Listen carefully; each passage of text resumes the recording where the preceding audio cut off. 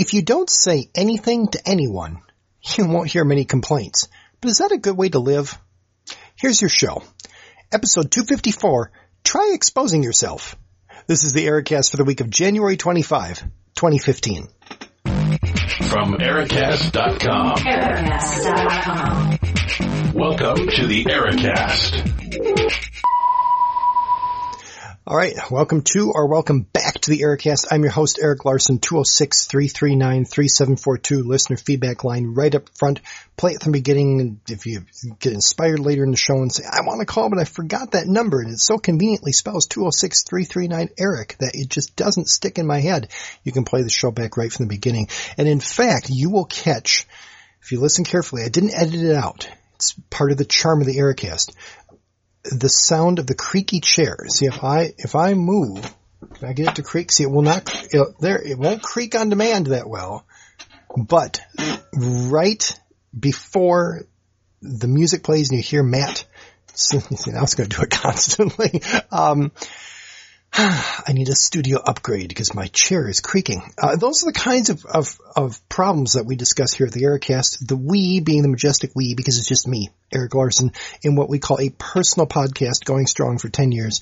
A weird mix of either topics interesting to the general public, and that's how you got here. Like, oh, he's talking about that. Perhaps in this week, exposure. We'll talk about that momentarily.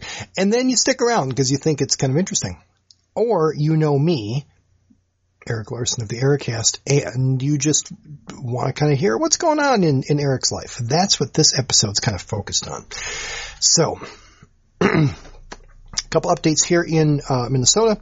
We had our January thaw. We had highs up around 40 degrees. That was great. Now we're back down into the teens, right around 20. So the furnace is going to kick on here in the background in just a minute or two. Not as bad as the squeaky chair, but it still makes some noise. I was talking about Kate Hines last week. Just ran into her tonight. Went out to dinner with the family at a local sit-down fast food establishment. I thought, that sure looks like Kate. What are the odds? I mean, I know that we both live like south of the river in the Twin Cities metro area, but come on, what are the odds? So, Twitter's awesome. I sent her a direct message since she follows me. I said, you're probably not here, so I think you have a doppelganger. And she tweeted back and said, I'm here. And we were able to talk, which is great because I know her, but she hasn't met the family yet. So that was kind of cool. So yay, Kate. At some point, I'll talk more about Kate. I talked about Kate last week, and at some point we'll do a Kate-focused episode. That was really funny because after she left, my mother-in-law asked a quite reasonable question of, so, who is she? How do you know her? I'm like, Because in the Twin Cities, if you do anything with social media, it's like, how do you not know Kate? But yeah. So, anyway. So, speaking of the title, I've been realizing this is sort of relevant because I was thinking of quirky, offbeat, not quite appropriate humor. And I've got, some of you might be listeners, I've got some really,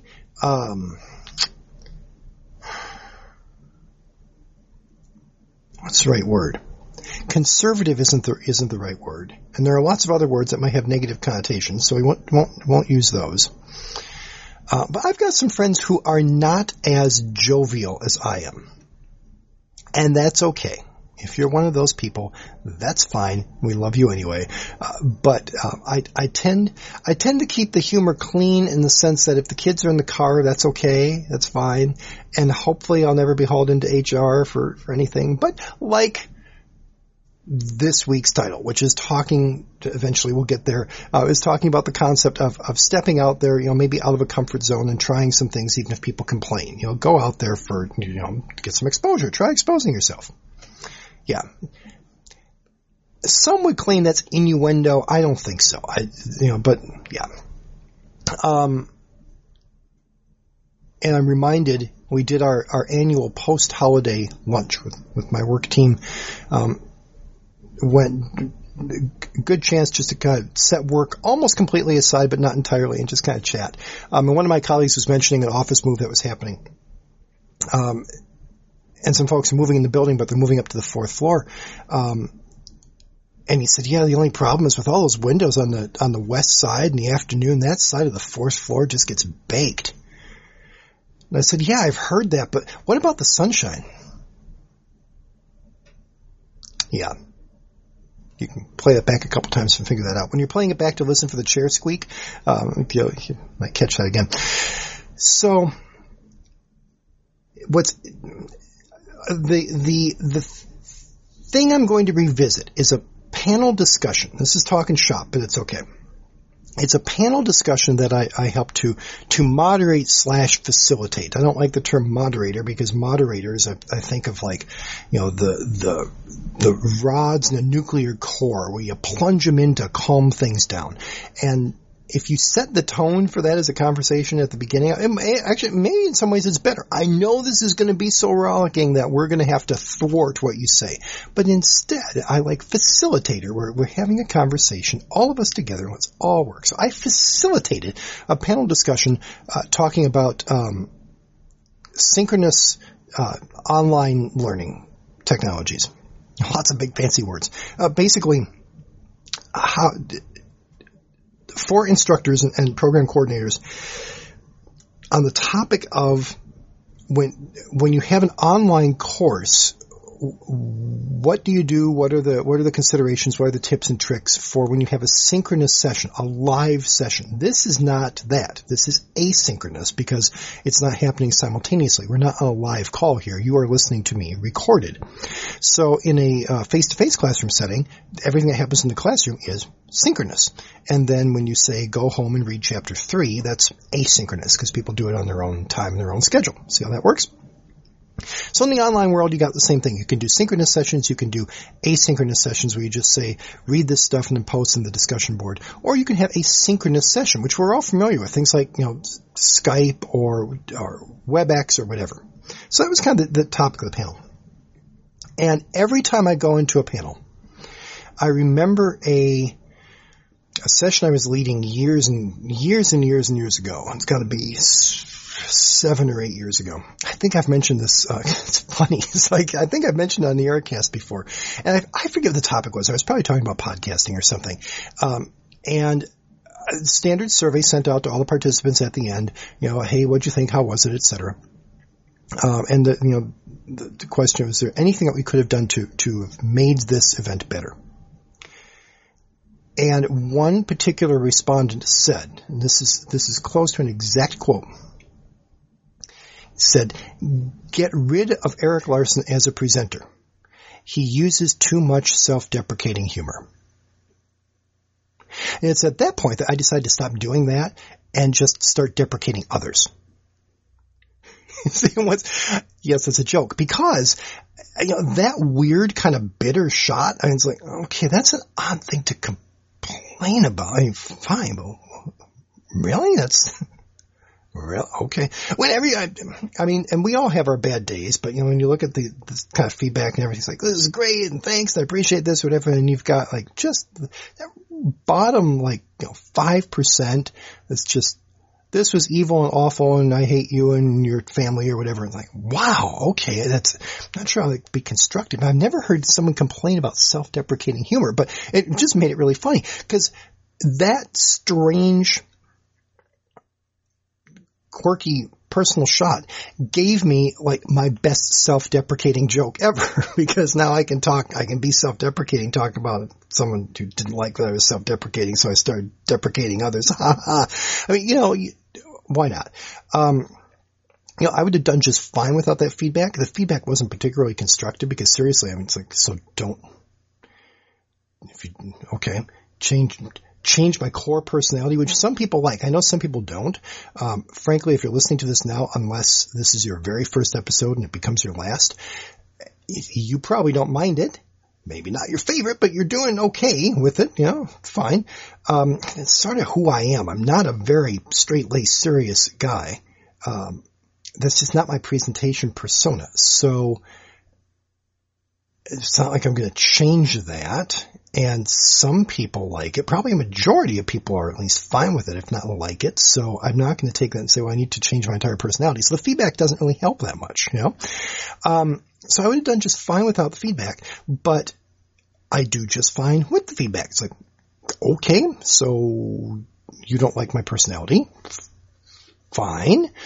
If we're ever trapped in an elevator together, I'll be quiet, I guess. I don't know who you are, so that's a little awkward, so I hope I'm never trapped with a stranger in the elevator because I'll have to say, hey, what do you think of self-deprecation? Which will sound really strange if you're trapped in an elevator with someone.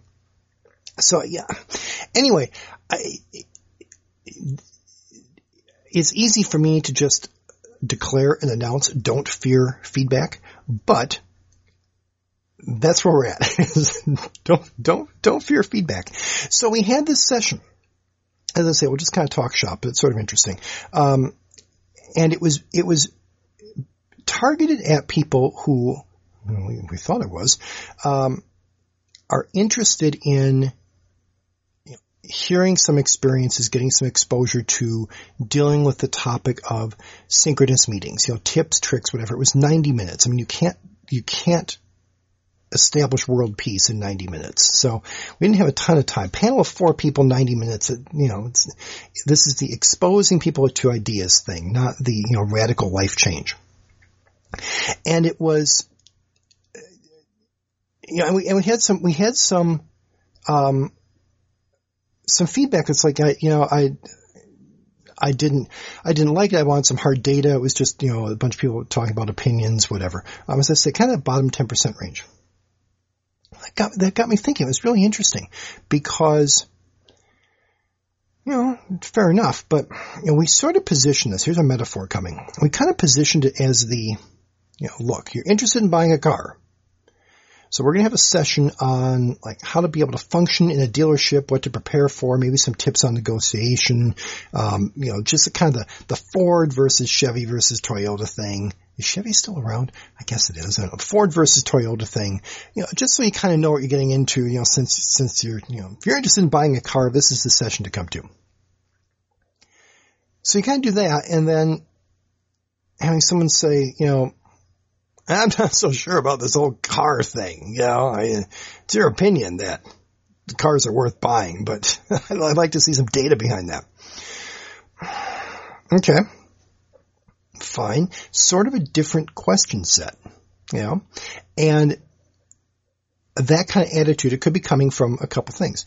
It could be coming from something like really disengaged and outdated. My uncle sells buggy whips and he thinks that sales are picking up, All right, well, fine. But we can't dismiss every complaint in that category of, hey, get with the program, whatever it is. Synchronous learning is the way to go. Because it could be a really wise observation. It could be like, hey, you're talking about cars and how great they are and how to buy one and, get a discount. But, have you seen light rail and what's going on with this rapid bus transit? And if you just plan where you live with a little bit of foresight, it's better for the environment. We've got these bike sharing programs in the Twin Cities that for at least a couple months out of the year when the bikes are not under snowbanks, they work great. Fine. Well, those are really good points. And that's great stuff to talk about. But that's not the right world for the people who have decided that they need a car. Here's my commute, here's whatever, this is the path I'm on. I am planning on walking into the dealership and buying a car. I need some ideas on how to compare brands or how to negotiate. So the question comes up. We talk about these things internally, and we don't fret to ruminate. But like, okay, well, if you're nice enough to give feedback, even if it's a little bit snarky, but if you're nice enough to give feedback, then we should be nice enough to actually evaluate and kind of think, where does this fit in? So, you ask, well, did we mismarket what we were, what we were presenting? Maybe if we'd given more detail and said, this is just going to be some pontification and opinions. We're not going to have any hard data. We're not going to demonstrate tools because we don't want to get that specific. We want to expose you to some concepts. But the concepts aren't grounded in studies and data because there really aren't any good studies and data. And besides, if we just did a narration of studies and data, we might as well send that to you asynchronously in an email. If we had done that, would we have minimized the the negative of the lower reviews that said, this wasn't for me. Well, sure. But, look out, here's some math coming. Rough numbers. Just rough numbers. No studies or data. If we had done that, I'd say we'd probably have about a quarter of the people in the room that we did. And that 25%, give or take, would have said, wow, this is awesome. This is exactly what I was looking for. I love everything you did. It was just the right amount of self-deprecating delivery. Perfect. Love it. Okay? And that would have been nice because we would have eliminated that bottom 10% of the negative, snide, disappointed comments and stuff. It's like, yay, it's a win. 100% approval from our audience. But here's my question. Here's my point. Here's the whole crux of the podcast. What about that remaining chunk in the middle that we'd be missing otherwise, that 50, 60, 70%, where if we had just really narrowly targeted and only that top 25% had gotten into the room, that if only they were there, yeah, you lose the bottom people that really wouldn't like you. But what about that middle range that we captured in this event, who wouldn't have been there otherwise because of that really narrow targeting? But because we targeted more broadly, or we're a bit more general, a bit more vague, a bit more open or flexible, or pick your synonym, they said, that sounds interesting, I'll check it out. And their overall reaction at the end was, I guess that was kind of interesting. There was a session at EDUCAUSE. I don't remember which one it was. I think I mentioned it before years back. It was Chuck Durbin, I think he is, out of Florida, college or university in Florida, and he did an entire presentation on the value of ambivalence and that 3 ranking. When you do a 1 to 5 Likert scale thing, and you have a 3, which is and it's not indifferent, it's ambivalent, and ambivalent means I have mixed feelings. It would, yes and no. That's really good feedback. Don't just overlook those. It's not undecided and disengaged. It could have it's like, Amazon rankings. The highs are great, the lows are great, but the really meaty reviews, if you can find a product or a book or something that has a good range, the really meaty reviews are the ones right in the middle. Because they've actually thought enough. Some have just said, I don't care, 3. But a lot of them have really thought enough to put some thought into that. So, anyway, this is not a call or a mandate to be sloppy and unclear and say, okay, so what Eric's telling me is just don't plan and just kind of wing it and say some stuff and see what sticks, and maybe some people in the middle will be interested. No. But my admonition is, if you've got a message that you believe in, if you think you're doing good work, if you think you have something to offer to the right people, then you have to be willing to expose yourself to the wrong people. Because that's what it's going to take if you speak up and seek out the right people. If you try to just really narrowly cherry pick, you'll believe in me. What do you think of this? Oh, I believe that. Okay. You believe in this, so what do you think of the same thing that I know you already believe in? Yeah, it's a great idea. Okay. Fine. But to reach a broader audience and get some people, it's like, I'd never really thought about that. And I'm going to have to ponder and explore that some. I think that's great. And I think that's an audience that you want to reach, that you want to target. But you can't simply target them.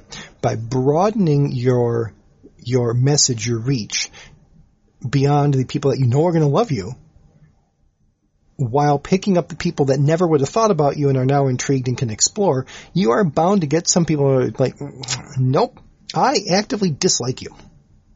I actively dislike what you're saying. Or, what you're saying disappoints me because it's irrelevant. Okay. Sorry. and move on. Now, how am I doing for time? I'm out of time. I'm not going to give you my Henry Kissinger tangent.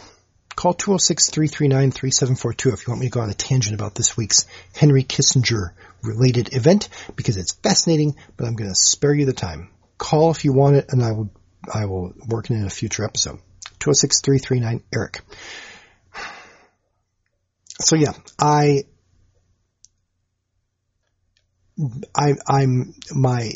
my passion in supporting learning is trying to reach, or at least trying to include a reach to that middle range. In fact, I guess it encompasses the entire range, but the people that say, look, I don't need to listen to you because I've got my stuff together. Well, maybe you do, maybe you don't. And being a humble learner is a really difficult position for people to be in. And maybe you do have your stuff together and you expose yourself to something that you weren't that interested in, and it confirms my preconceived notion either for or against him. But maybe there's something that you can learn from. Maybe it will change you. So in addition to my admonishing you, go out there and expose yourself and be willing to share, you gotta humbly learn. The problem is coaching someone into humility doesn't really work, because that's typically seen as the definition of arrogance. And maybe it is. I don't know. But that's all I can say for both sides is, if you got something, go out there and share it. I'm here for you. I'm behind you all the way. And if you're in a position of learning something, formal, informal, casual, accidental, just listen and try to get something out of it, and try to be constructive. And if it turns out it wasn't for you, well, don't dismiss it. Still keep it in mind and see if there's something that can come of it. Maybe it was for you and you just don't know it yet. And if it truly, truly wasn't, that's okay. Good for you for going and exposing yourself to something. Keep it in mind. If you run into other people that need to learn that thing, you now know, hey, I've got a resource for you. Wasn't my thing, but it might be yours. At least be pleasant and constructive, right? It's a better way to live. So, that was my week. Thank you for listening. 206-339-3742 if you've got any comments or feedback. Would truly love to hear from you. And until next week, take care. Thanks for listening to the Ericast from Ericast.com. Visit us at www.ericast.com.